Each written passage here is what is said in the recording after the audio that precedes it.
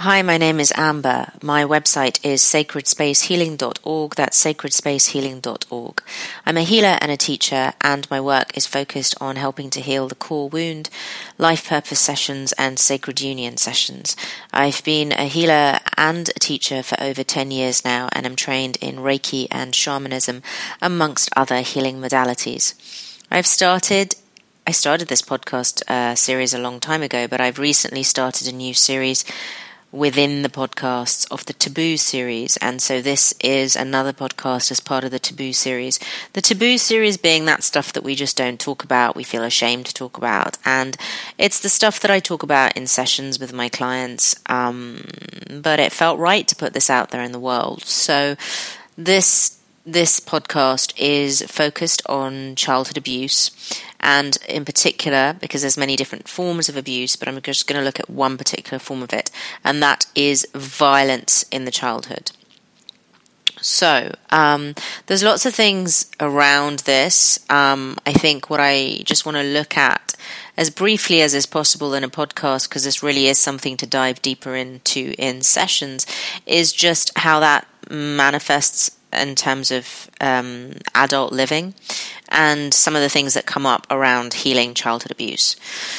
So I experienced violence in my childhood from a very young age, from the age of 4 till the age of 12, and it was pretty regular, and yeah, pretty intense, when I have moments of going back to visit it in terms of my own healing journey, and I'm quite amazed at how much I lived through in terms of the level of violence that came at me and the kind of ferocity of it, if you like, and the unexpectedness of it, and how it just became a part of everyday life, and how my existence as a child was about navigating that. Was I going to get a beating today? Was I going to have a proper meal today? Was I going to be allowed to go to school today? Things like that mean that I lived my childhood from the age of 4 till I turned 13 in a constant state of fear and anxiety and shame and guilt and confusion. And that impacted, I think, a lot on the choices that I made, both as a child and a teenager and then as an adult, and the unhealthy choices that I made. And many, many years later, as I was healing myself and I tuned to Reiki and I went into therapy and I, did all the stuff that we do, body work and all the rest of it to come to a place of peace in all of this, I stepped into the role of healer, and I found that a lot of my clients were coming to me with very similar stories, and so my story became my medicine, and in the way that it helped me to assist others, because I really understood what they were going through. And it's not that I sometimes share my story and sometimes I don't in great detail, but I think it's enough to say that I lived through a lot of violence as a child, so I really understand what that's like to move through it when we're trying to heal it. My experience, of course, is particular to me, and I'm not saying that my experience means I have carte blanche, I'm an expert in knowing how to heal this, but I offer a perspective coming from someone who survived it, if you like. So that's one of the first things I would say when you're seeking out someone who can assist you in childhood trauma. Really seek out those that understand your story. One of the things that I found on my journey was that often I'd be sitting, whether it's in a therapy session or a healing session, and I'm talking to this person that is here to assist me, right, that I'm paying good money to. But they don't actually get what I'm going through because they never experienced it. So they might have gone through, that maybe their parents divorced, or they had a difficult relationship with a family member, but they don't know what it's like to have lived through that as a child. Therefore, they're not really understanding where I'm coming from. They're not understanding my thought processes or my resistances or my fear or my defense mechanisms. And so I was coming up against that again and again on my healing journey of, you're just not getting it. You're not getting why I'm being defensive right now. You're not getting why I feel scared. You're not getting why I don't want to step into the unknown. You're not getting this level of anxiety that's in my body because you've just never experienced that. And what I found gradually was that the people that understood me the most were those that had lived through those experiences. I I can't say that I've ever actually worked with a healer that's had the same experiences as me, but as I have refined my healing, as I have tended to myself more and more, and, healer, heal thyself, I've found more and more practitioners who have a better understanding of what it's like to have had an experience like that. And I've also found practitioners to assist me who are very open about the fact that they don't know what that would be like, but they have a huge amount of compassion that makes up for them not really knowing what it would be like.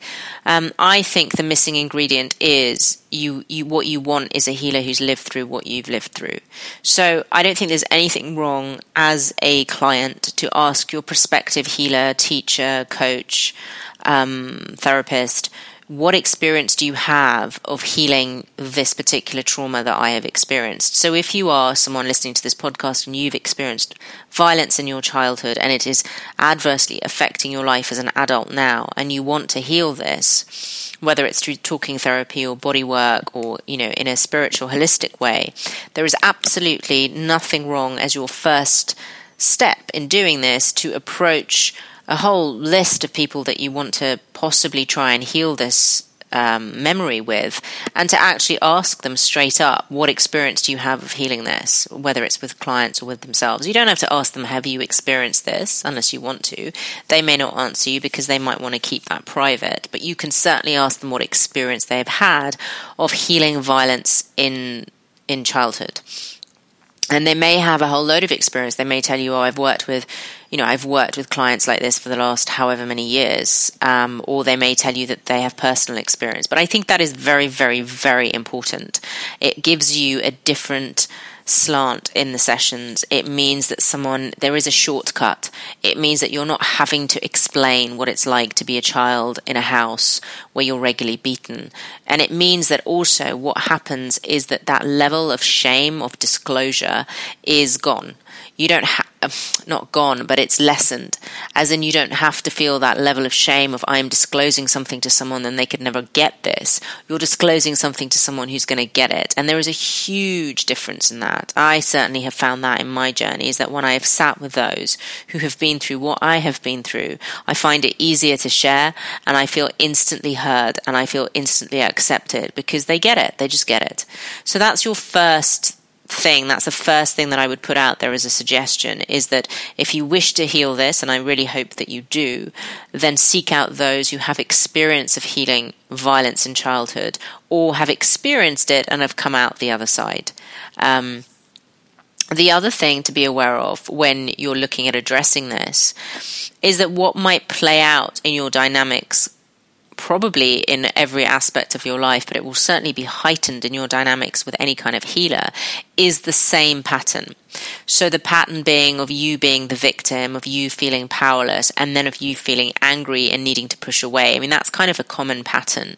So what tends to happen as clients, as survivors, is that we go to someone looking to help us.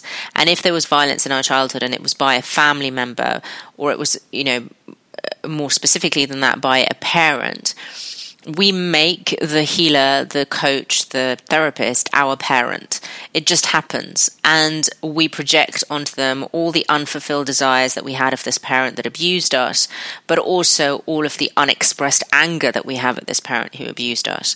So it's something for you to be aware of, is that when you're trying to find your healer or your coach or your teacher or whatever who's going to help you, is you're probably going to lock into immediately wanting to connect with a dynamic that is very familiar to you.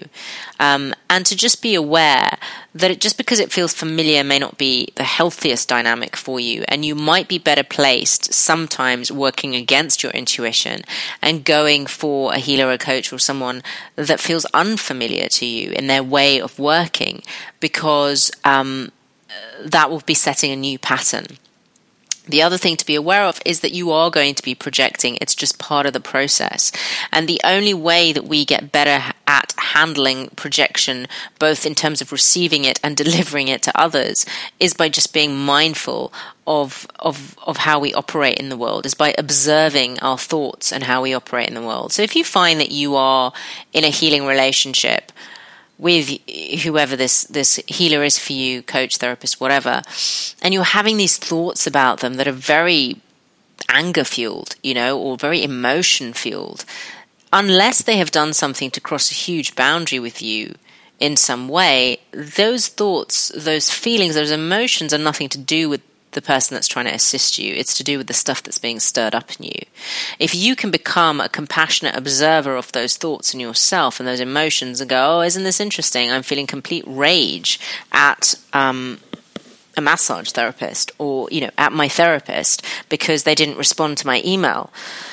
What is this rage actually about? Because it won't be about the fact that they haven't responded to your email. It will be about the fact that you feel let down or abandoned or ignored, or that your voice isn't being heard. And if you're able to observe that in yourself, you're then able to get better clarity and say, well, actually, this isn't about the therapist. This is about the fact that I felt that I was never heard as a child. This is what is stirring up for me. And that's gold. That's manna. That's the stuff to bring to your sessions. So I have experienced that in clients who have had childhood abuse, as in violence, in that I become their parent figure.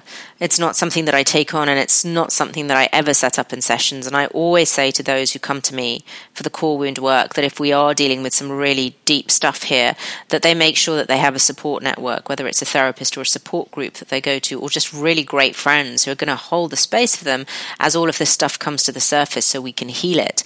But invariably, every now and then, something slips through the cracks and I get projected upon as being the parent. And the dynamic that plays out, and it is a consistent pattern, which is why I become very attuned to it and find different ways to navigate it, is that as the parent, I then become their savior in their minds, so in the client's mind. But I also then become the aggressor. So if I don't respond to an email immediately, if I'm not available for a call immediately, if I'm not giving them the solution to their pain immediately or taking their pain away on a time scale that suits them, I somehow then become the aggressor. I've let them down, I've abused them in some way, I haven't been there for them. But actually the rage isn't about me. It's not that I haven't been there for them. I am being there for them in terms of the work and all that I can provide, but I cannot be there for them in the way that they wish, which is as the parent. And this is a very, I won't say common, I will just say it's a very apparent dynamic in those that have experienced violence in childhood. And it's interesting for me to observe it as a healer because I'm sure I've done it as a client myself. I remember at the start of my healing journey absolutely being enraged if a healer of mine didn't respond to an email within 24 hours. I'd be like, what is this? I've just sent you an email telling you I'm in pain. I need your help. Where the hell is my response? Why are you not responding to me? And I would think all these thoughts and be really angry at them and feel like they'd let me down, and then they would respond to me and I'd either feel soothed or I'd feel even more enraged. And actually none of this was about the healer because, to be perfectly kind of pragmatic, you send an email to someone, you pick up a phone to someone, they're under no obligation to rescue you from what you're feeling. They will assist you in your next session. They can't assist you via email or phone calls. They can just help to hold a space for you a little bit. But the work that comes up in between session is the work that you need to kind of just sit with and be with. As I've gone along on my healing journey and become more aware of my projections, I now realize that when I'm feeling that emotion about a healer, it's probably because there's a dynamic in our connection that's reminding me of a untended to wound from my childhood, and then I go away and tend to it. But of course, if you're just starting out on your healing journey and you've picked your healer, your coach or whatever, and all this stuff is coming up for you, you may not be aware of that. So it's one of the other things to be aware of when you start this process, is that all of this stuff's going to come to the surface, but it's really healthy that it comes to the surface. Just be aware that in the rage of expression, you're not pushing away the very people that can assist you. So that's why I think it's really important to have that conversation at the start, because at least then you're soothed by knowing that this person has an experience of what I'm going through. It doesn't always work, but it's something to go back to keep reminding yourself of. So those are the two main things I think to be aware of as an adult seeking help for childhood violence. I just want to look at what childhood violence does to us a little bit, just to kind of put it out there, really, because I think this stuff is never really talked about. we have films and soap operas and stuff, that cover these subjects, but we never really talk about it. Like, it is still quite a taboo subject. And I certainly found in conversation, it's not something people want to hear. Like, they don't want to hear, oh, I grew up in a home where my dad beat me, or I grew up in a home where my mum beat me. I mean, the greatest taboo is saying I grew up in a home where my mother beat me. It's something that people can't seem to get their heads around.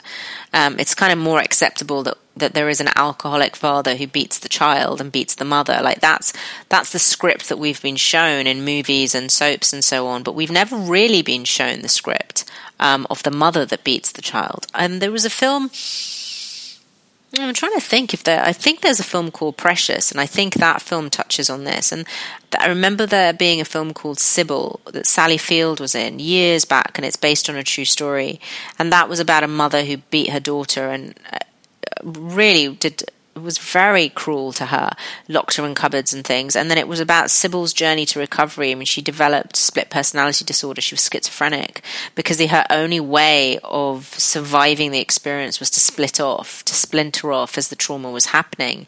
And then the story was about her recovery and her recovery of those memories and healing that. But I can't think of any mainstream program or big blockbuster film that has their heroine or their hero have a storyline where they were beaten by their mother in childhood. Like, we still don't talk about this stuff. So the purpose of this podcast is to put it out there, because I know there's people out there that have experienced this.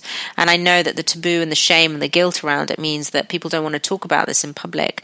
But our freedom comes from talking about this stuff. And this is how we break the cycle of it as well. So it's important.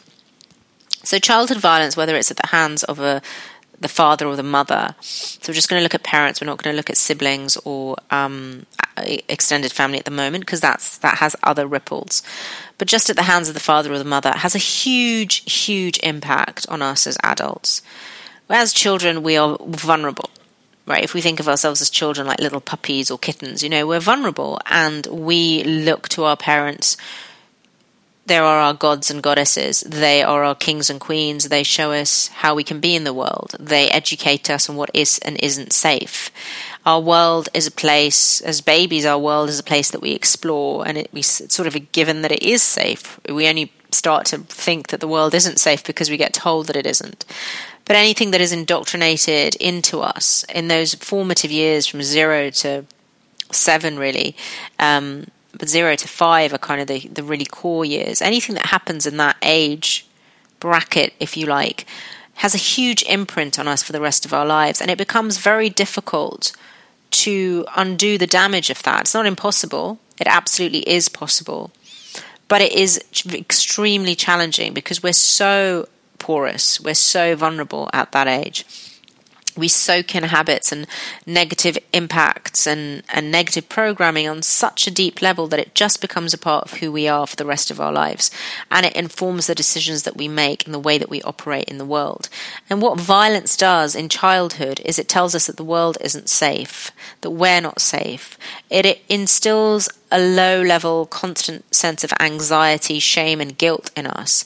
And it also means that on an energetic level, what we have in our sort of system, if you like, in the cells of our body is the rage of another.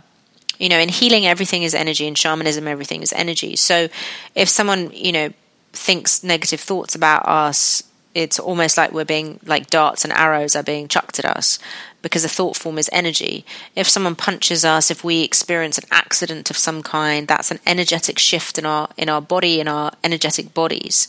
And it changes the frequency of who we are. We sort of have another frequency that's dancing within us.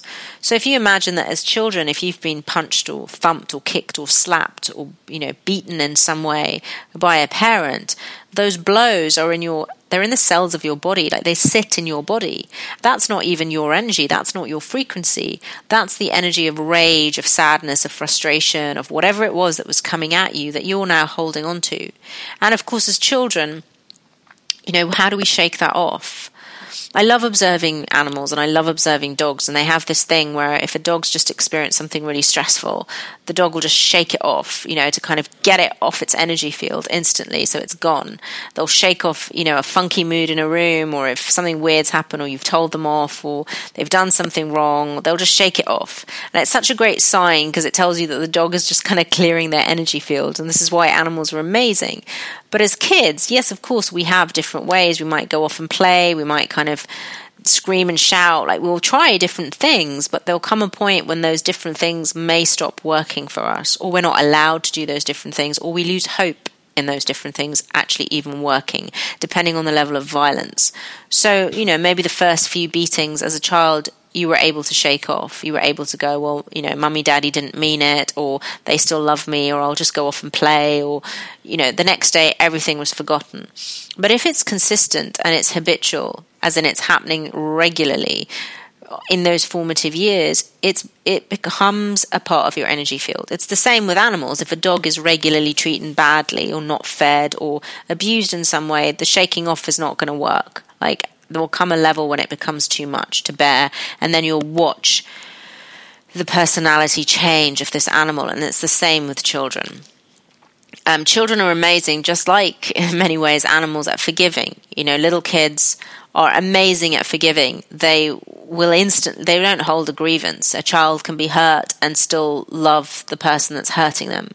So it creates a duality in the child of, I love this person, I look to them for nourishment, I look to them for sustenance, for protection in the world, and yet the person that is my god or my goddess that I look to for all these things is also the person hurting me. I don't understand why this is happening. And that fracturing can have many different impacts on an adult. It could lead to split personality and a sort of a fractured personality, if you like, but it can also lead to addictive behaviors, self-sabotage, low self-esteem, anger issues, depression, and a kind of an inability to find a rootedness in life.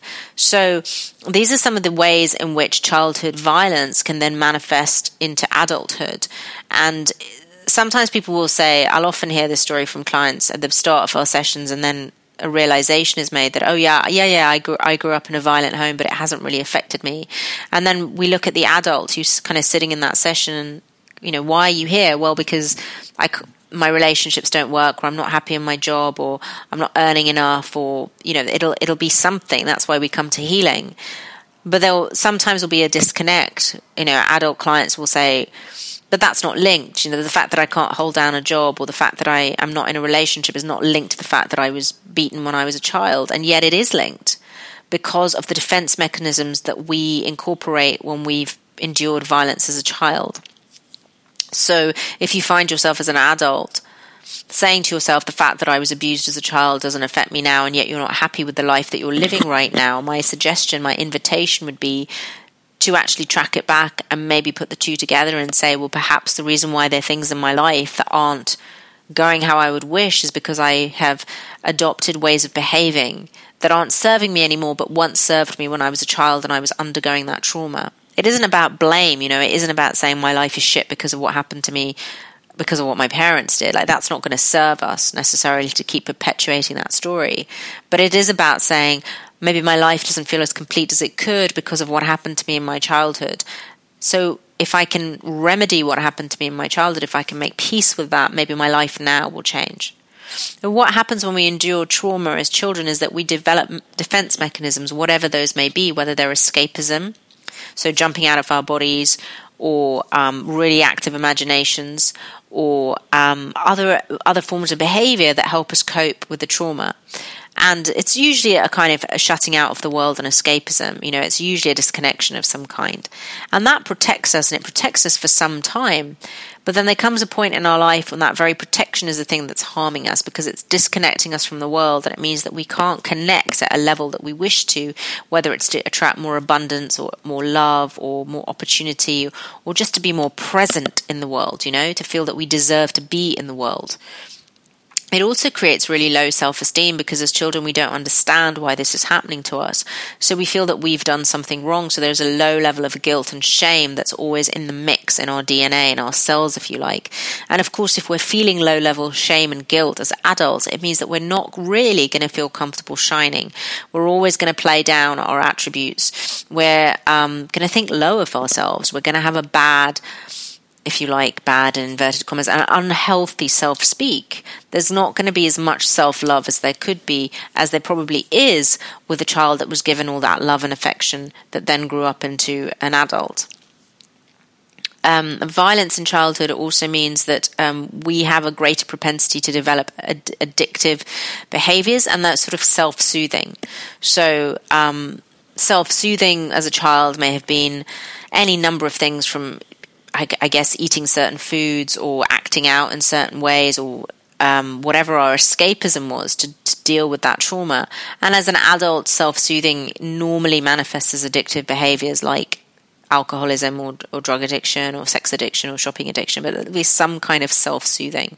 And of course, with addiction, self-soothing, it just jumps from one to the other. So we could say, I don't drink anymore, I don't do drugs anymore, but we might find that our addiction means that we now shop, or we now have addictive thoughts. We're addicted to certain types of relationships. Childhood trauma also means that we are more likely to repeat those patterns of behavior in our relationships. So we will attract to us or be attracted to people, situations, circumstances that have a very familiar resonance to them. And we go to it because it's familiar, but just because it's familiar doesn't mean that it's healthy for us. Animals do this. Dogs do this. They sniff out the familiar and they'll keep going back to it. That's why they'll often keep going back to the owners that abuse them, because it's familiar. And we are creatures of habit. We like the familiar. It makes us feel safe. But if familiar when we were children was abuse, we will still be seeking that out as adults and find ourselves in the same situations again and again. Now, that can play out as finding ourselves in violent relationships where, we're still experiencing violence. But it can also play out as just being in relationships where the relationships are abusive in some way. It doesn't have to be physical violence. It could be mental violence. It could be mental abuse or emotional abuse. Or we can find ourselves in situations where, we are the perpetrators of violence or abuse in some way. Because that's what love means to us. We logically we know that doesn't make sense, but when we step into that space of the heart and feeling and intuition, we're sort of back into a habit that was enforced in us from a really young age. So these are some of the ways in which childhood violence can play out in our lives. How do we heal this? Obviously, I don't think I can provide a solution to this in a podcast, but this is what my core wound healing work is all about. This is what inspired it. The core wound healing work came from years and years and years of working with clients who'd experienced abuse and finding that it wasn't enough just to do a couple of Reiki sessions or a shamanic healing, that we needed to do something a lot more in-depth and a lot more structured, but also something that was just a lot gentler, yet really strong at the same time. That we needed to proceed with baby steps and yet be very, very focused on the end goal, which was to heal this core wound. And the core wound healing work came about through my own healing journey. So the things that worked for me, I then found assisted others as well. So it really grew out of a real desire to heal myself and to assist others, and that's why it's a body of work that I've just been doing for years and years and years, and it still has a profound effect on people's lives when they engage with it. When they don't engage with it, they probably feel it does nothing, but thankfully I only work with those who wish to engage in the work and show up 100%, so that's a beautiful process to be a witness to. So yes, that is the place where we would discuss how do you heal childhood trauma, childhood violence, and it's not appropriate to discuss that in a podcast. But I think there are a few ways to look at this, and I don't think there is a right or a wrong. And I think it's important that you pick the way that works for you. So for some people, it works to say, this shit happened to me, and it was shit, and I'm angry about it, and it was wrong, and to just stay in that place. And I think that is a valid place to be in. The only caveat to that is if we stay in anger for too long, we end up pushing everything and everyone away. Life, abundance, love, all of it. But it is a very recognizable place to be in, and it's a very valid place to be in. And other people will look at it like this happened to me because I did something wrong, right? And then you get caught up in guilt and shame. And again, that's a valid place to be because you're at a very crucial point in your healing. You're at the point of self-forgiveness and self-love. And once you master that, then you're free. You know, the thing that holds us back in childhood violence is that we blame ourselves. We don't understand. How could I be such a bad child that my own parent would want to beat me? Am I that unlovable that the one person in the world that's meant to protect me and love me unconditionally didn't? What is so wrong with me? Am I evil? Is there a bad seed in me? Is there something wrong with me? Am I unlovable? And once we're able to heal those things, then we're free. We're free of that story. We're free of all of it. And that is a journey in itself, and it's a profound journey that we go on. And the other way to look at it is, oh, this was karma. I needed to clear karma. I had karma with this family member. Maybe in a past life I was abusive towards them, and I came back to experience what that was like so I could break that karmic cycle. If I forgive them, I break that karmic cycle. I set myself free. I set them free.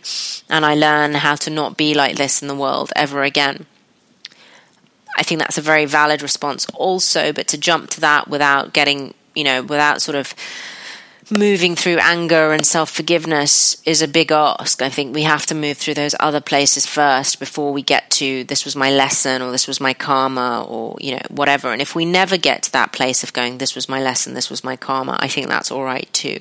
But for some people that brings huge relief. That's their way of looking at it. And if it brings you relief and it means that you feel free, then that's a valid place to be at. Some people will say, I had a lesson to learn, sort of tied up in karma. I came here to learn a lesson, and what is that lesson? And perhaps the lesson is boundaries or self-love. So I chose on a soul level to experience things that were the very opposite of that so I could embody self-love and boundaries and strength. And perhaps that gives you great strength. It may not, but perhaps it does. So I would say pick the things that give you strength, but don't get caught up in those things and make them your mantras. Be open to other ways of seeing the situation. Be open to saying, this was wrong, and I don't want this person in my life anymore, or this was wrong and I refuse to feel guilty, or this was wrong and I set myself free of the shame, rather than needing to jump straight away to the soul picture of this is about a life lesson or karma or forgiveness or whatever. I mean, what I did for a number of years was just to say, oh, this was my life lesson. I need to go to forgiveness. I need to forgive. I need to forgive. And I was finding that what that was doing was just creating really unhealthy dynamics in my life, in that I was very quickly forgiving the other person, but I was still allowing that unhealthy behavior to exist because I was constantly forgiving them. And actually what I needed to get to was, this is wrong and I don't want to tolerate this in my life anymore, and I choose to have different experiences. And that's when we free ourselves of the story. The story will continue to run out in our lives as long as we choose to keep repeating those patterns. So we have free will now as adults. As children, we sort of did, but a lot of our free will was compromised by the will of an adult. So we couldn't choose the experiences that we wanted to have, not really. A lot of experiences were imposed on us. But as adults, we have free will, which means that we can choose to walk into the same experiences where we perpetuate the same stories again and again, or we can choose something different. And often that choice becomes an experiment, as in we're having to constantly in everyday life say, does this feel familiar? But does it feel familiar because it's toxic, or does it feel familiar because it's good for me? And your body will be the greatest gauge to that. The issue with childhood trauma is that our body, we feel, at some point let us down. Our body was the recipient of blows and pain. So we don't trust our body anymore. We don't want to tune in with it anymore. We have jumped out of it plenty of times to survive the pain. But our body will be our compass. Does it feel right or does it not feel right? Our gut will be our compass. And so that's the place that we need to get back to, because on an intrinsic, intuitive level, we know when something is right for us and we know when it is wrong. And the thing about childhood trauma is that it just desensitizes us to our gut, to our intuition. Because, of course, as children, we know that being beaten by a parent is wrong. And yet there's no way out of that. So what gets conditioned into us is that we are wrong, that we deserve the beating, that we've asked for it, that the parent is right and we are wrong. So we're constantly being told that our intuition is wrong. Then as adults, we grow up and we doubt our intuition, and that's how we get caught up in messes, and that's how we find ourselves at some point in our lives going, I don't know how this happened to me, or I knew I shouldn't have done that, but I did. So the journey becomes about undoing the damage of the past so you can come back to your true nature, come back to your intuition, and start to make choices, start to make moves in the world that are based on pure intuition of what feels right, what feels good. Feeling good is a really good remedy for childhood trauma. Self-care, doing things that feel good. And what children that then turn into adults of violence tend to do is push themselves to exhaustion, to not look after themselves. There's no self-care, because that's what they're sort of used to as children. And it's sort of retraining yourself to find another way of being, another way of operating in the world. Again, you see this with animals, like I've seen this with dogs and like puppies that grow up in homes where they're not being loved enough, or they're sort of being ignored because the kids are busy or the parents are busy or whatever. And then they hang out in a different home and they get treated in a different way. And suddenly all this kind of erratic behavior that their owners don't understand changes because they find a different way of operating. They're not having to fight to be seen. They're not having to battle to get fed. All their needs are being met. And suddenly the puppy, the dog, is behaving completely differently because it's receiving the love, the unconditional love that it didn't get at some point. And we're the same as adults, once we start to get that unconditional support and love in our lives that we have to give to ourselves as we parent ourselves, we will start to change and make different choices in the world and be different in the world, and so our world will change. I guess one of the other things around childhood trauma is that we believe the world is a scary place and the world is out to hurt us, and this just becomes self-perpetuating then. We push the world away, the world pushes us away, we feel isolated, we become more and more isolated, we isolate ourselves. So again, it's about being aware of these habitual responses that are no longer serving us in adult life and starting to undo them bit by bit. I think the most important thing to remember if you are a survivor of childhood violence is that you did nothing wrong, and that for whatever reason this parent hurt you, it wasn't down to you. You weren't unlovable. You weren't difficult. You weren't asking for it. You were a child looking for unconditional love. You came into the world as a pure soul. This parent that did this to you because they were in pain, because only those that are in pain cause pain. At some point in your life, maybe you will find compassion and forgiveness for them. But if you haven't got there just yet, that's okay. The most important person to tend to is you. The most important person to heal is you. The most important person to give love and forgiveness to right now is you. Pick and choose those people not only as friends and lovers and companions on your journey that are nourishing for you, but also pick and choose those healers and coaches and teachers that will be nourishing for you. Often children that have been abused, the adults then end up picking abusive people again who are in power to assist them. So pick wisely and pick as if you were picking for your own child. Always imagine that you, within you, is a beautiful, young, vulnerable, open child that is looking to be loved and healed and soothed. So always pick from that place of wanting to protect and help and love the child. If any of this has resonated with you, if you feel that I could help in any way, whether it's through the core wound work or the transformation calls or maybe some of the online courses or the meditations, please go to my website. It's www.sacredspacehealing.org. That's sacredspacehealing.org. There's a YouTube channel, there's a podcast channel, there are some meditations on the website. There are some online courses that you can do, and then if you're ready and wanting and willing to dive into the deeper work, there's the transformation calls that you can book with me, or of course the core wound work, which is really about this. And if you do feel that I can assist you in any way, it would be my absolute honor and privilege to help you to navigate your way through this healing journey and to free yourself of this story. Because ultimately it is a story and it doesn't define you. It is a story, and there will be other stories in your life that will have happier endings. This is a story that you can put to rest in a way that allows you to be the most empowered in the world, the most abundant, the most joyful, the most loving. That's what you're here to do, ultimately. You're not here to live and relive the memory of that story.